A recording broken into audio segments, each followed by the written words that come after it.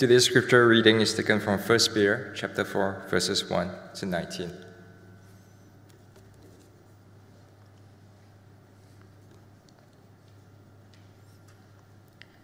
Since therefore Christ suffered in the flesh, arm yourselves with the same way of thinking. For whoever has suffered in the flesh has ceased from sin, so as to live for the rest of the time in the flesh, no longer for human passions, but for the will of God. For the time that is past suffices for doing what the Gentiles want to do, living in sensuality, passions, drunkenness, orgies, drinking parties, and lawless idolatry. With respect to this, they are surprised when you do not join them in the same flood of debauchery, and they malign you. But they will give account to him who is ready to judge the living and the dead.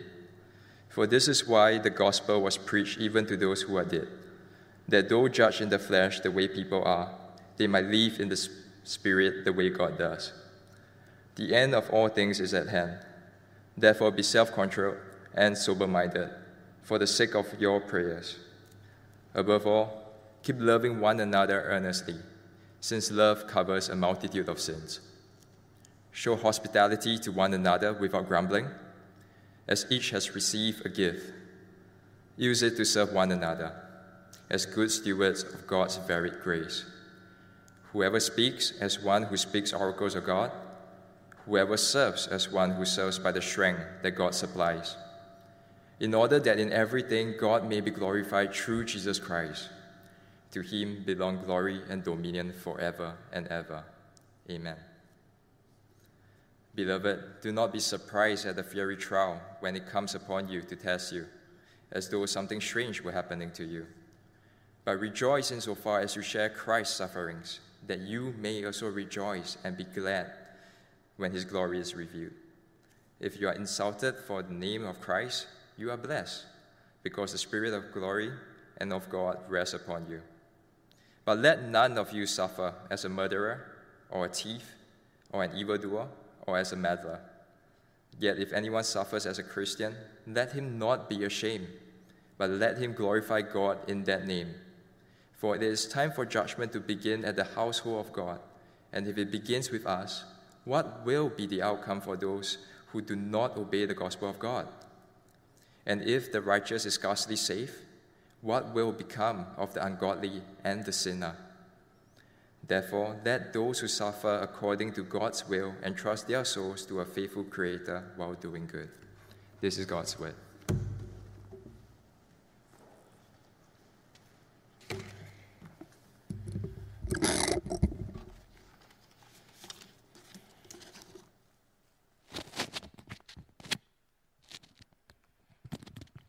Thank you, Zen, for reading the Bible for us.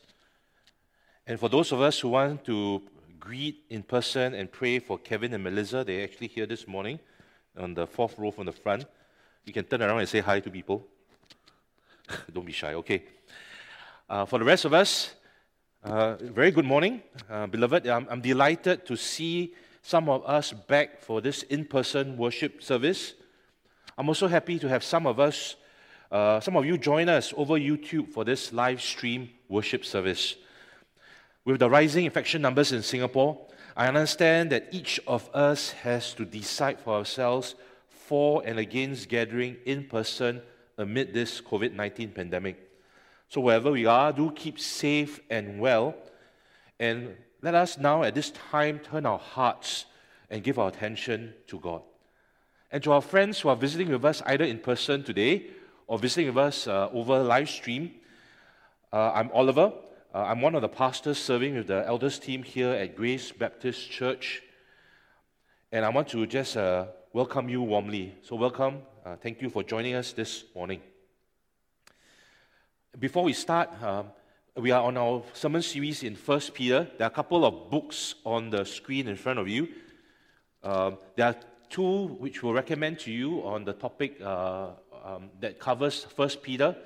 So you can have a look there. Those are the books on your right. Okay? And then we have three other books that talks about discipling one-on-one. These are the three books on your left. So if you have your cell phone, you can take a picture of it, of these books, And I commend these books to you. In your own time, you can spend time just reading it and equipping yourself in the Word. And as we prepare to hear from God's Word, let us now go to God in prayer. Let us pray. Father God, we come as sojourners thirsting for your satisfying Word.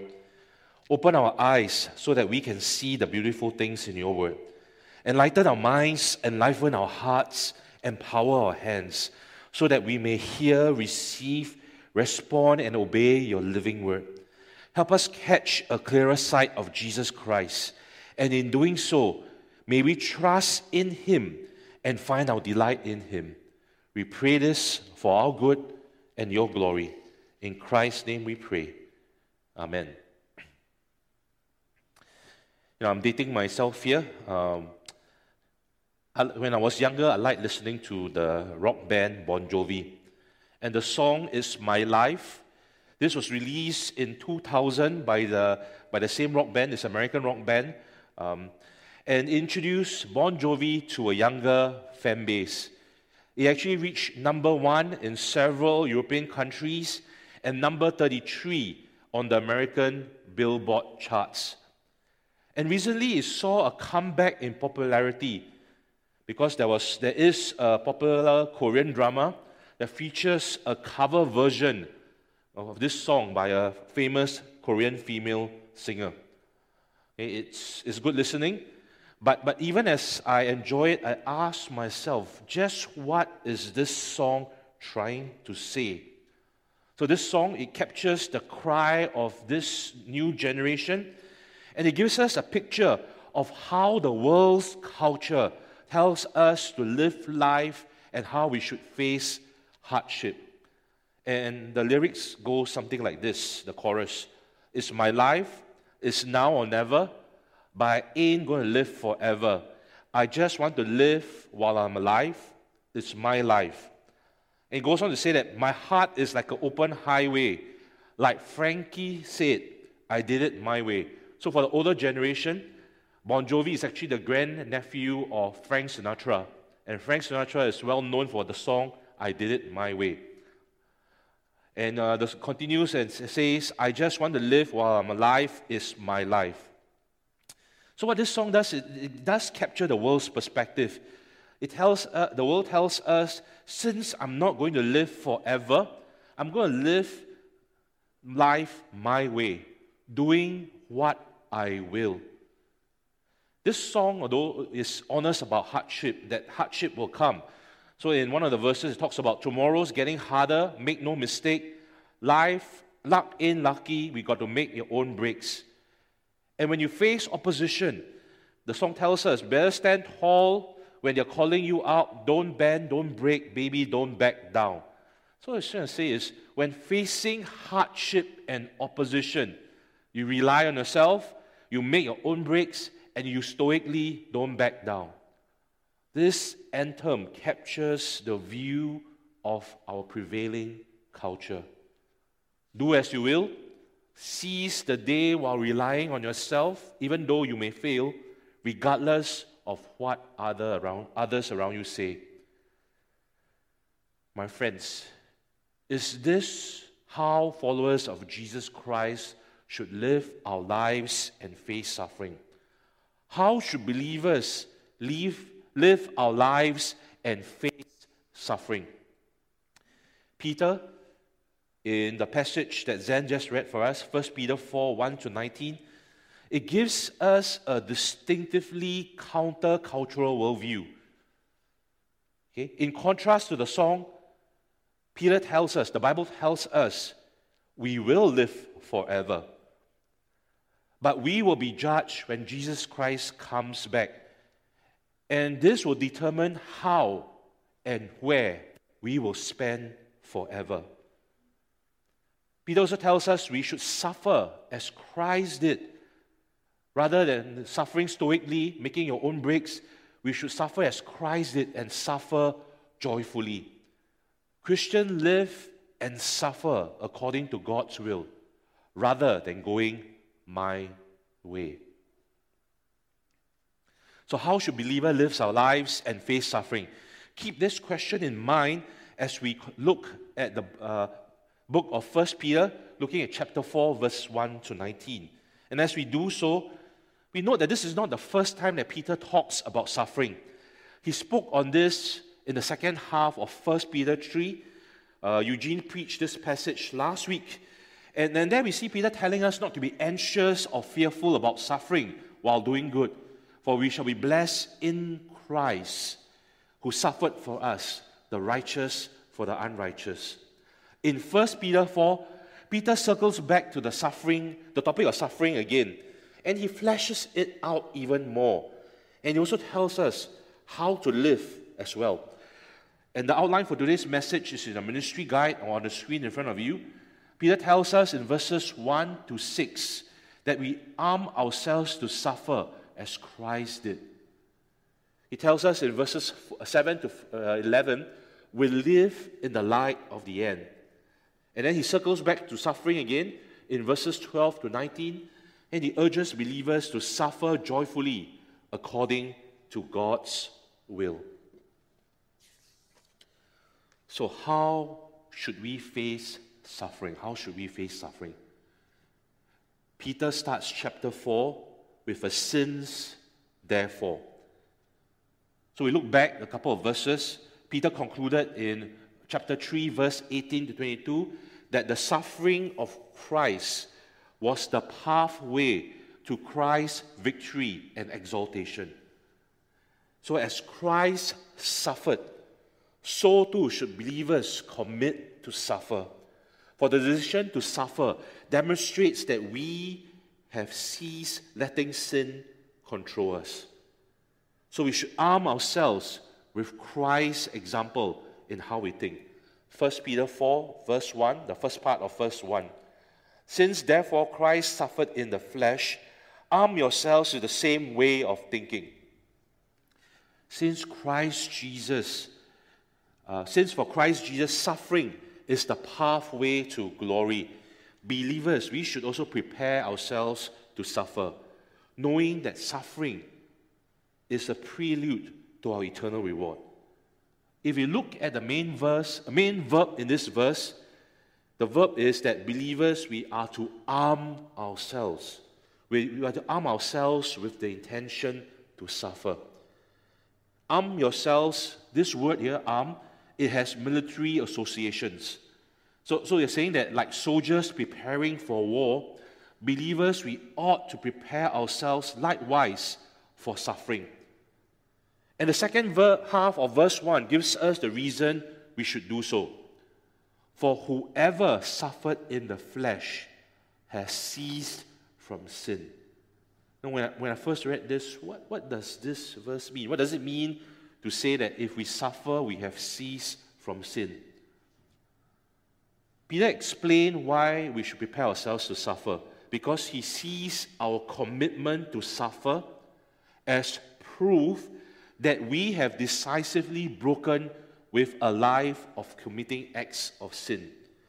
Peter emphasized that those who dedicate themselves to suffer, those who willingly endure scorn and mockery for the name of Jesus, they show that they have victory over sin.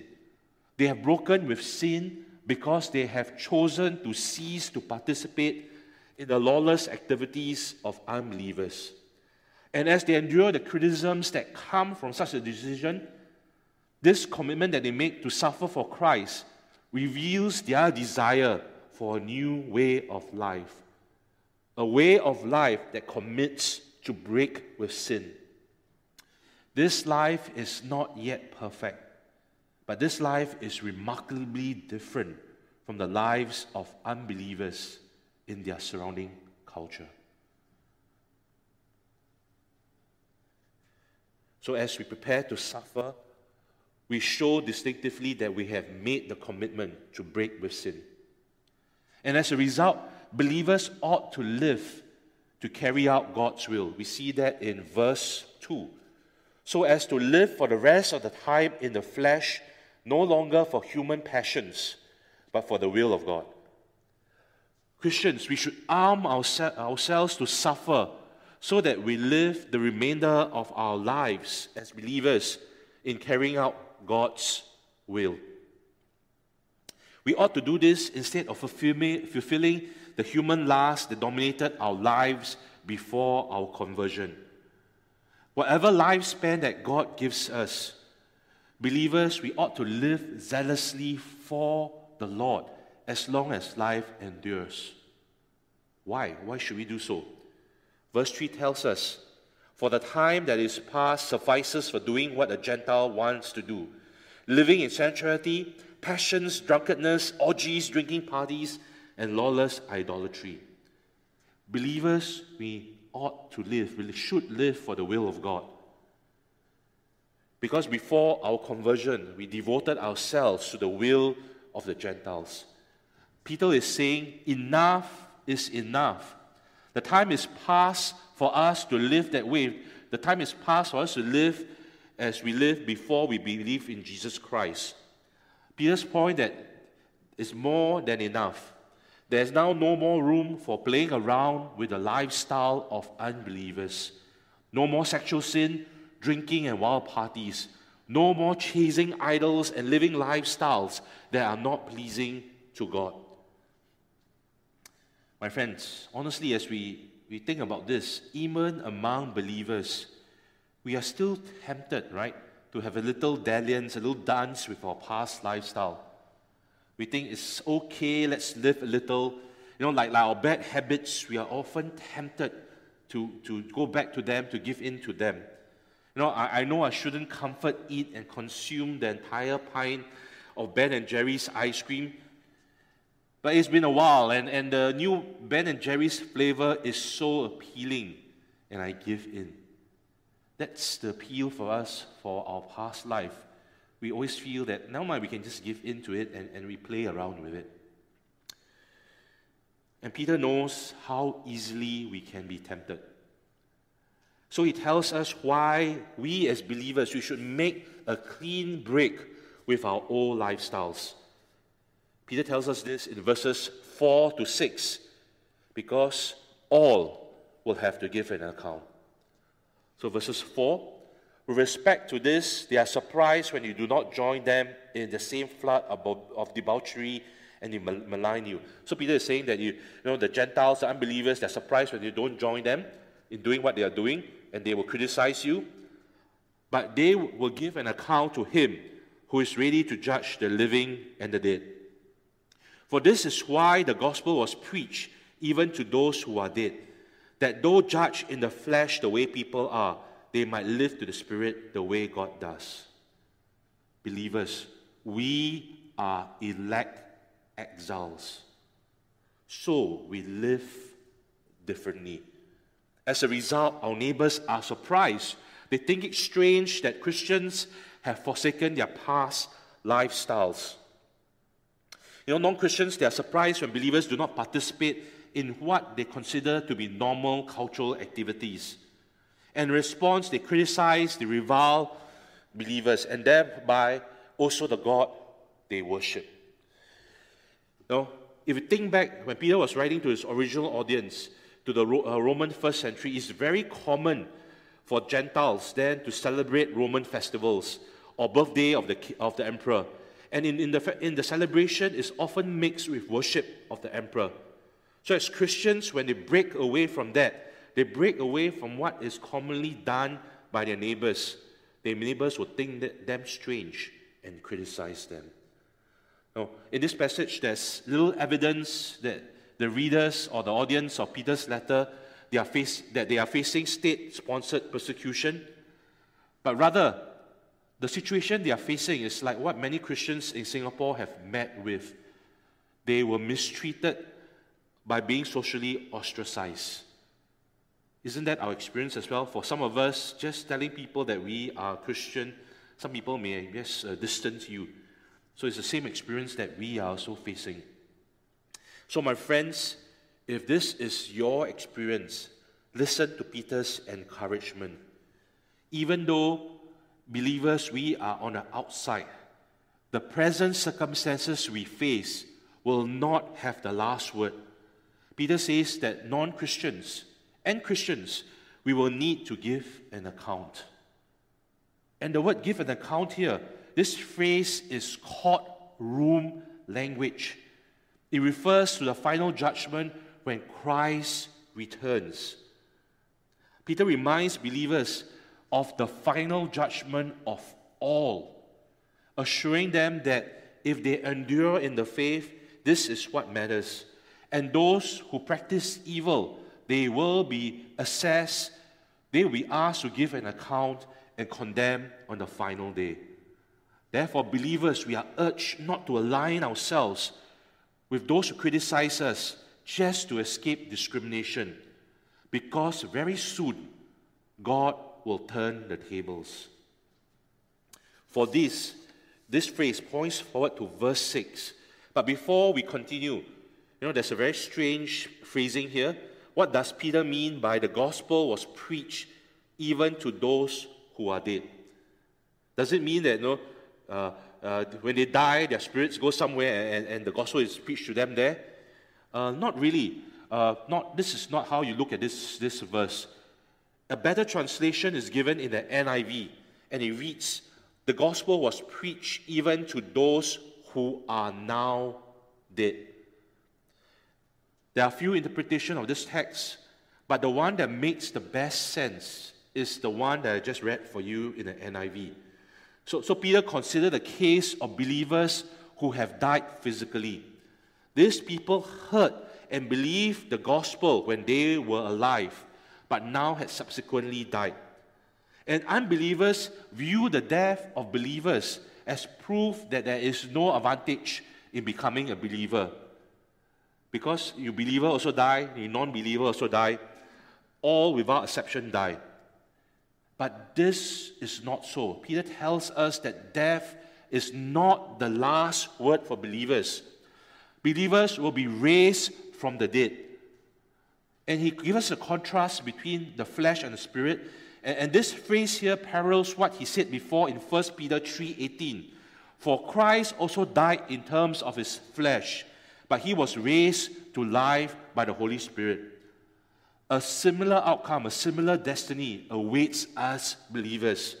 We will die physically. Death will come to all of us, but we will be raised to life by the Holy Spirit. Peter reminds us that even if we die physically, death is not the last word. The resurrection awaits. We will be raised to new life. We will live forever. Where and how we live forever is determined by the account we give to God, who will judge us on the last day when Christ comes back again.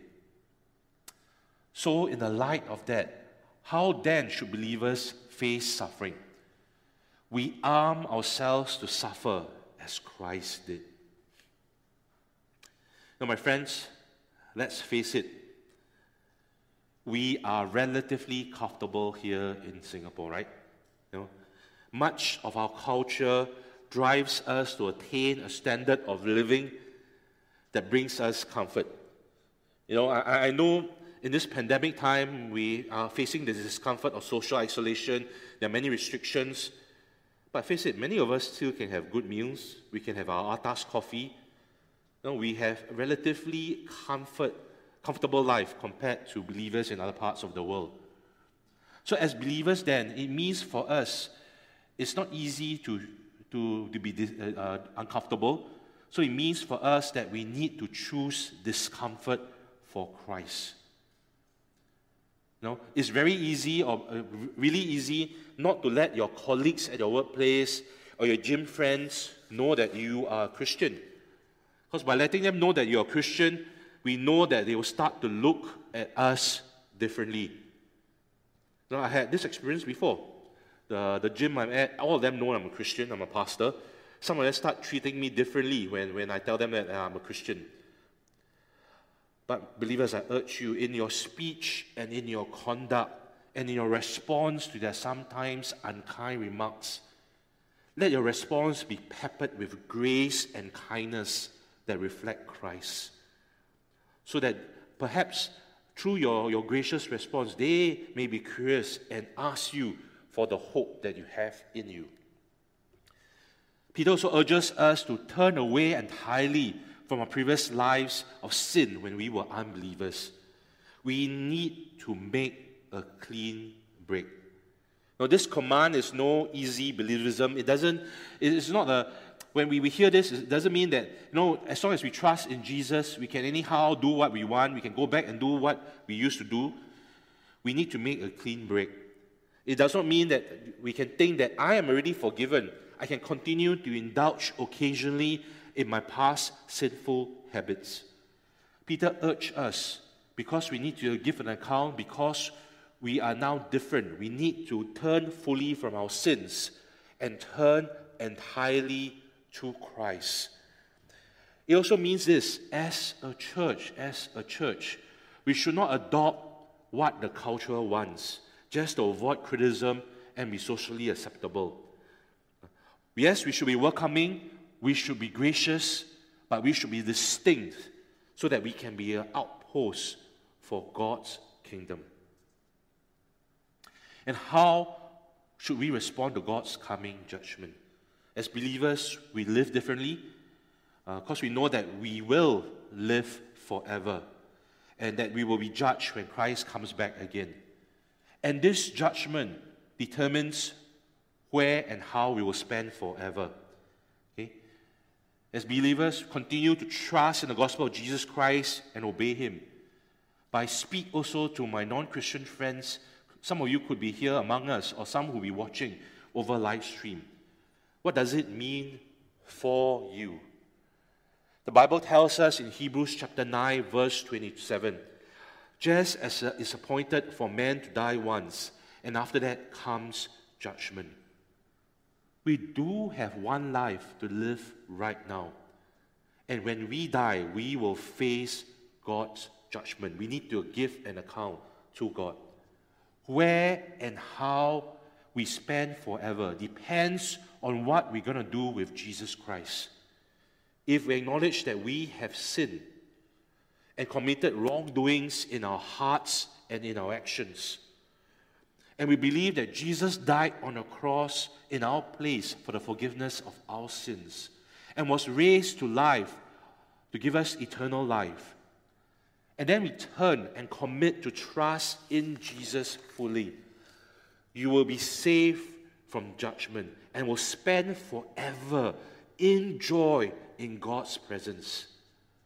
My friends, as you're listening into this, it could be that the Holy Spirit is tugging on your hearts. And if this is your desire, please feel free to contact me or email any of the elders of this church, and we'll be glad to arrange to either a phone call, a Zoom meeting, or even meet up with you personally and walk through with you what is the gospel of Jesus Christ. So do feel free to reach out to us.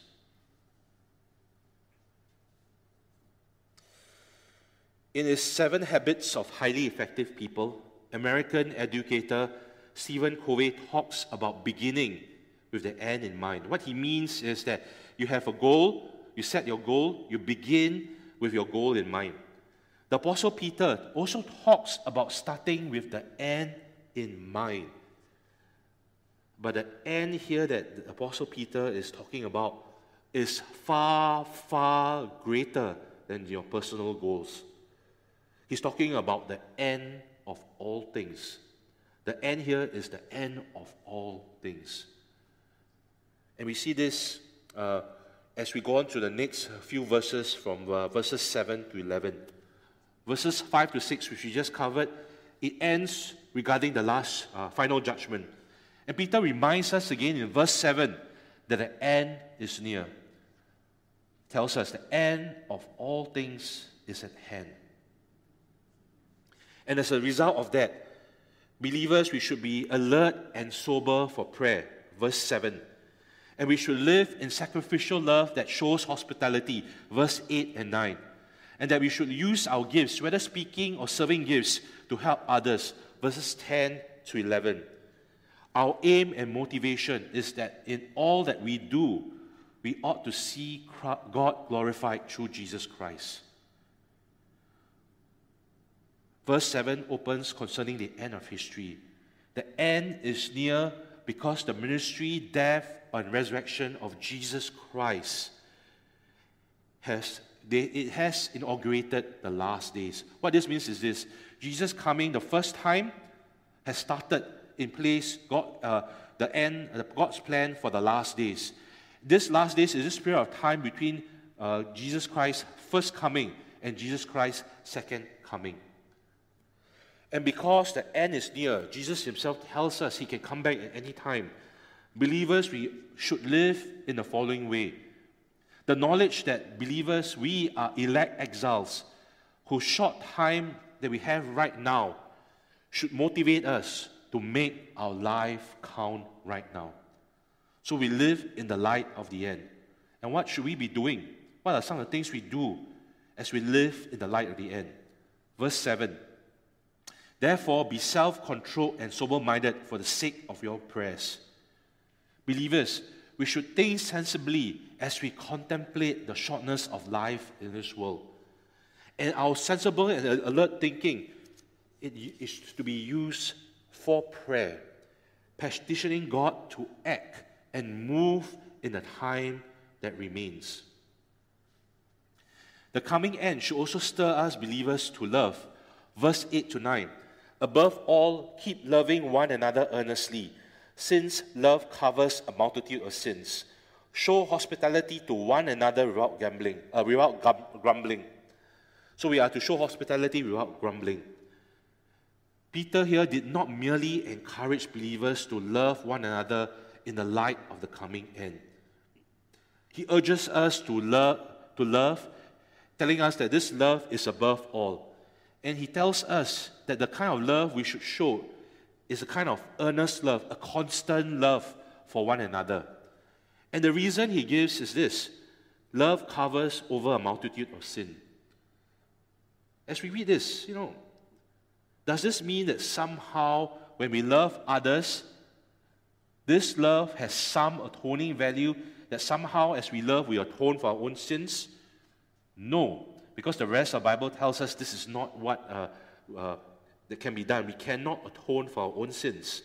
What it means here is this. It means that when believers, we lavish love on others, we overlook the sins and offenses of others.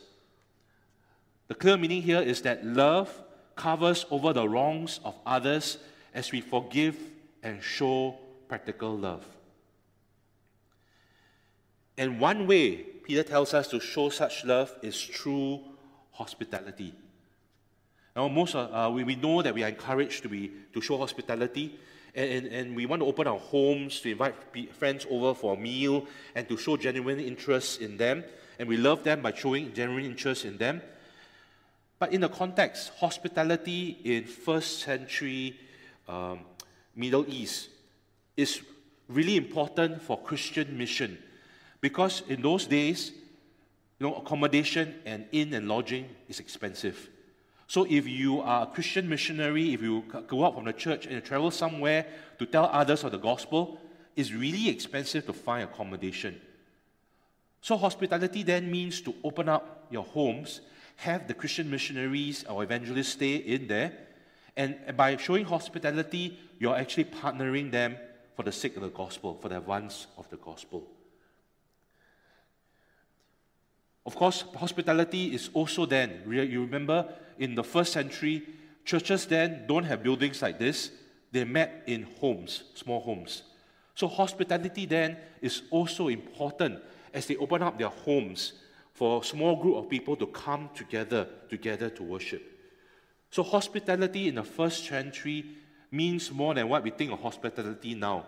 We think of opening our home, showing friendship, giving them a meal, showing interest and showing love. Yes, there is definitely that. But hospitality in this context means hospitality in such a way that we advance the gospel. And friends, we can easily do that even right now in these pandemic times.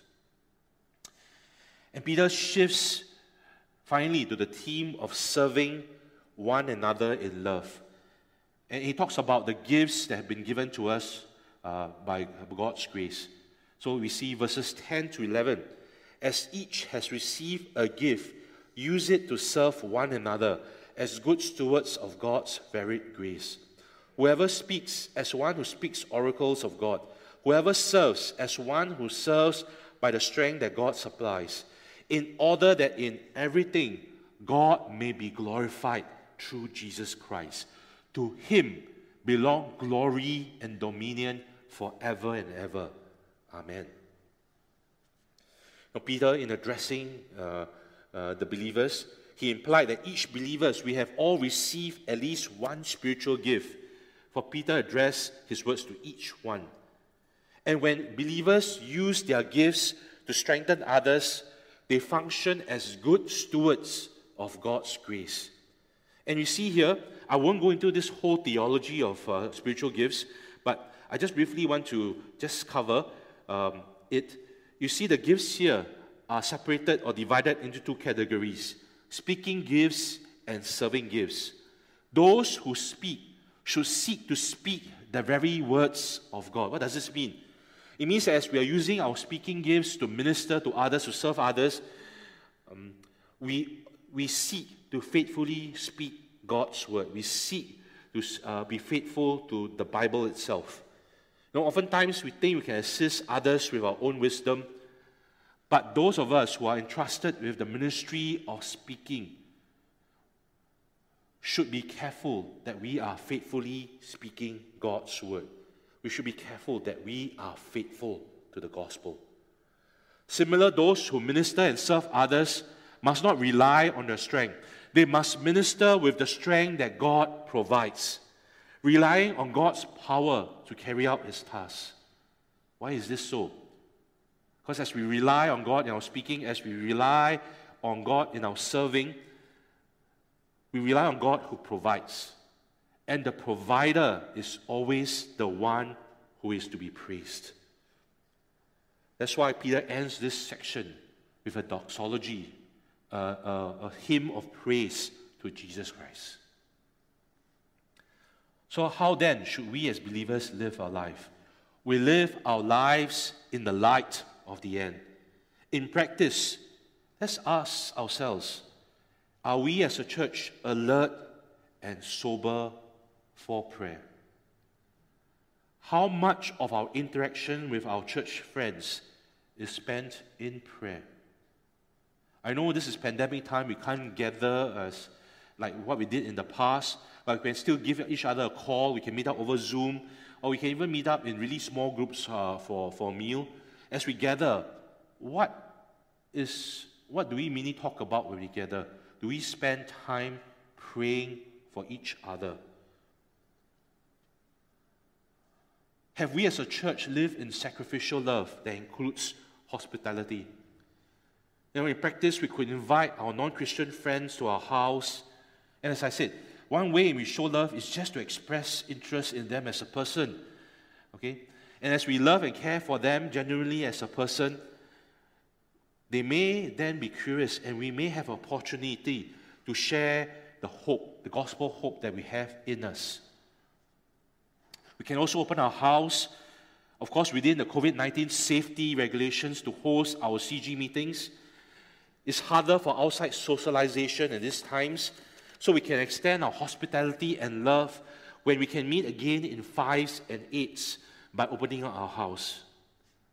Ask ourselves as well, how has we been stewarding our gifts, whether speaking and serving? Have we been using our gifts to help others, to build others up? Now, to borrow Paul, the Apostle Paul's metaphor, the church is a body. And for us to be healthy, every part needs to do our part. So how have you been building up others in the church? And as we do all this, as we serve and love others, as we show hospitality, as we pray for others, we do this in love. Our aim and motivation to glorify God through Jesus Christ. Lastly, we move on to the last section. The last section again comes back to this idea of suffering. But it talks about how then we should suffer joyfully according to God's will. As I read this, I do struggle, because suffering and joy doesn't seem to belong to the same idea. It seems almost counterintuitive. And we see here Peter encourages us to suffer joyfully according to God's will. And when I read this, my comfort-seeking idol self, idol-seeking self struggled with this idea. But Peter presses in on us and circles back to the idea of suffering. Verse 12 tells us to expect to suffer. Beloved, do not be surprised at the fiery trial when it comes upon you to test you, as though something strange were happening to you. We're reminded here that the fiery ordeal was for testing and refining a believer's faith. Hence, we ought not to think of suffering as something strange and unexpected. Unlike some quarters of Christianity which preaches prosperity gospel and tells us that faithful Christians do not suffer, Peter's teaching here is clear. Believers, we should expect to suffer. And as I say this, I want to be careful here. Unlike other religion which tells us that suffering is good, the Bible tells us that suffering is not good. It is part of the fall and is evil. But our sovereign and purposeful, our good God, can and will use suffering for our good and for His glory. And indeed, instead of being surprised at our suffering, believers should rejoice and be glad. Verse 13. But rejoice insofar as you share Christ's suffering, that you may also rejoice and be glad when His glory is revealed. This is such a remarkable verse. We rejoice because such suffering that we face indicates that we will exult with remarkable joy when Jesus Christ is revealed in all His glory. What this means is this: when we suffer and share in suffering that follows Christ's example of suffering, we can rejoice because as believers, we can be assured that as we share in His suffering, we will also share in His glory when Christ returns. Remarkable.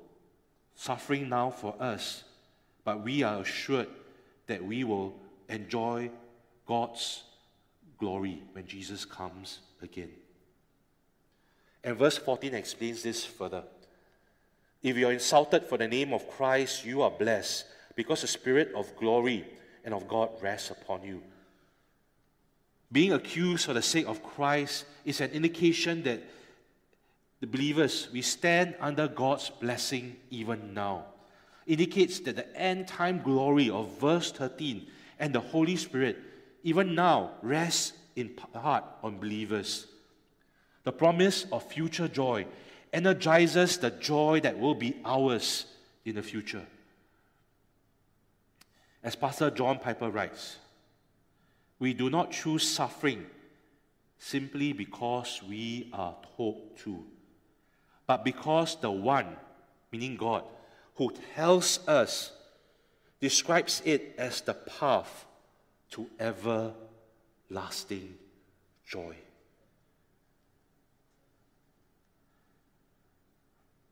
We suffer as Christ did because this is the path to everlasting joy. Then should believers then pursue all kinds of suffering? Peter is careful here. There is a suffering that he commends and encourages, a suffering for Christ, but there is a kind of suffering that he warns against. A suffering because we practice evil. We see this in verse 15. But let none of you suffer as a murderer or thief or an evildoer or as a meddler.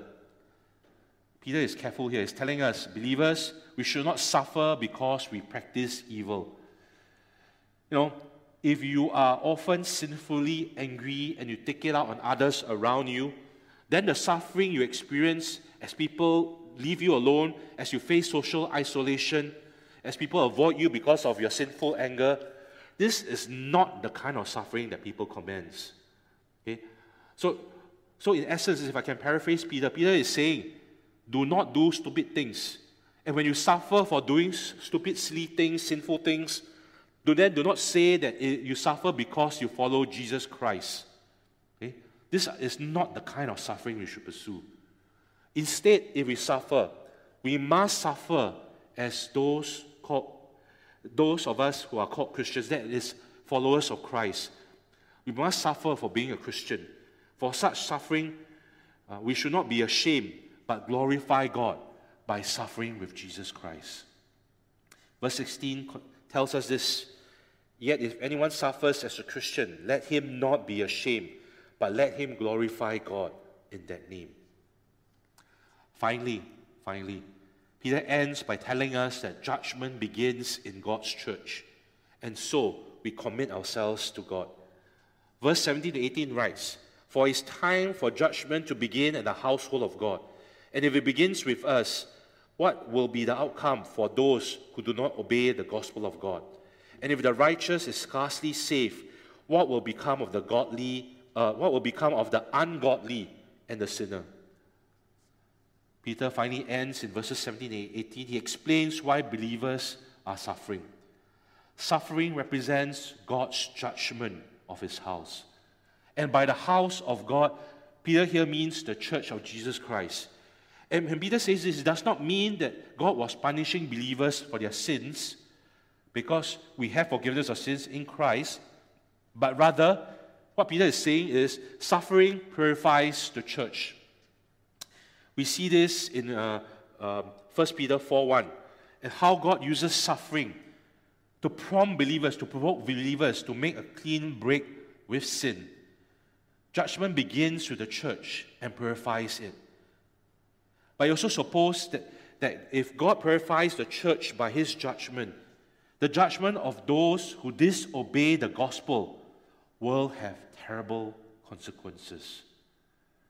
So even if the church faces suffering as believers and God is purifying us, how much more terrible would it be for unbelievers to face God's judgment? And verse 18, the same point is restated as Peter quotes from Proverbs 11, verse 31. "If the righteous are saved through the purifying suffering, if they need such a refining work, then the judgment of the ungodly and sinner will be terrible indeed." So this serves as a warning to unbelievers. We need to give an account. So do turn from your unbelieving ways and turn to Jesus Christ. Finally, verse 19 functions as a conclusion to the entire paragraph. "Therefore, let those who suffer according to God's will entrust their souls to a faithful Creator while doing good." Now, we learn from verse 12 and verse 17 and 18 that the suffering that strikes believers is in accord to God's will. And I want to take the time now to address some of us personally. Maybe some of us here right now are suffering.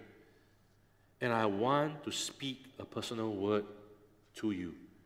Now, I'm sorry that you're facing this struggle, this suffering, but yet at the same time as your pastor and friend, I want you to trust in God's purposeful sovereignty. As Pastor and theologian Thomas Schreiner writes, the reference to God's will here, as in 1 Peter 3:17, indicates that all suffering passes through God's hands. That nothing strikes a believer apart from God's loving and sovereign control. Friends, if you're facing suffering, there's always a part of suffering that's a mystery. You don't quite know why. But we can trust this. We trust that the suffering that comes to us is not apart from God's loving and sovereign control. Our loving, purposeful, sovereign God is still in control. Sometimes suffering passes through his loving hands for the purification of believers, and so that those of us who belong to God, we should entrust our lives to our faithful Creator, just as Jesus himself entrusted his life to God when he suffered. God is sovereign and faithful. He is purposefully sovereign, and no suffering occurs apart from his will. He is faithful, so that he will see that his suffering does not exceed what we can bear. Therefore, my friends, we should persist in doing good and trusting ourselves to God always, showing that we have made a clean break with sin in the pursuit of goodness. So as I end here, as the pianist continues playing, how should then, as believers, should we face suffering? We should suffer joyfully according to God's will. My friends, examine yourself. Have you been avoiding suffering for the sake of Christ? How is your heart response and behavior when you face suffering as a Christian? Is your response one of joy? Do you count it all joy to suffer for the sake of Christ? And my friends, we live in an increasingly post-Christian world. And though in Singapore we may not face the widespread and systematic persecution that face believers in other parts of the world, but it will become increasingly unfashionable to be a Christian. We will face increasing social ostracism and criticism. In the light of all this, can we rejoice when we face social scorn for bearing the name of Jesus? Can we rejoice in our suffering, knowing that suffering points to the joy that we have when we spend eternity in God's glory when Christ comes back again? And as we suffer according to God's will, let us continue to entrust our souls to our faithful Creator while doing good. So as we end this time in God's Word together, there are a couple of reflection questions I have left on the screen towards the end. Think on these. What is my attitude towards suffering? How am I facing the suffering that comes because I'm a Christian? How am I living in the light of the end of all things? And how have I been glorifying God in the way I've been living or suffering? Beloved, let us pray. Father God, we thank you for Jesus Christ, who suffered for our sakes, for the forgiveness of our sins. Because of Christ's finished work on the cross, we who place our faith in Him, Lord, we thank you that we can be assured of spending forever in joy in your presence. Lord, we thank you for this promise, and we thank you for keeping your promises to your people. Help us to arm ourselves to suffer as Christ did. Help us to live in the light of the end. Help us to suffer joyfully according to your will, so that Christ will be magnified and you glorified. We pray this in Jesus' name. Amen.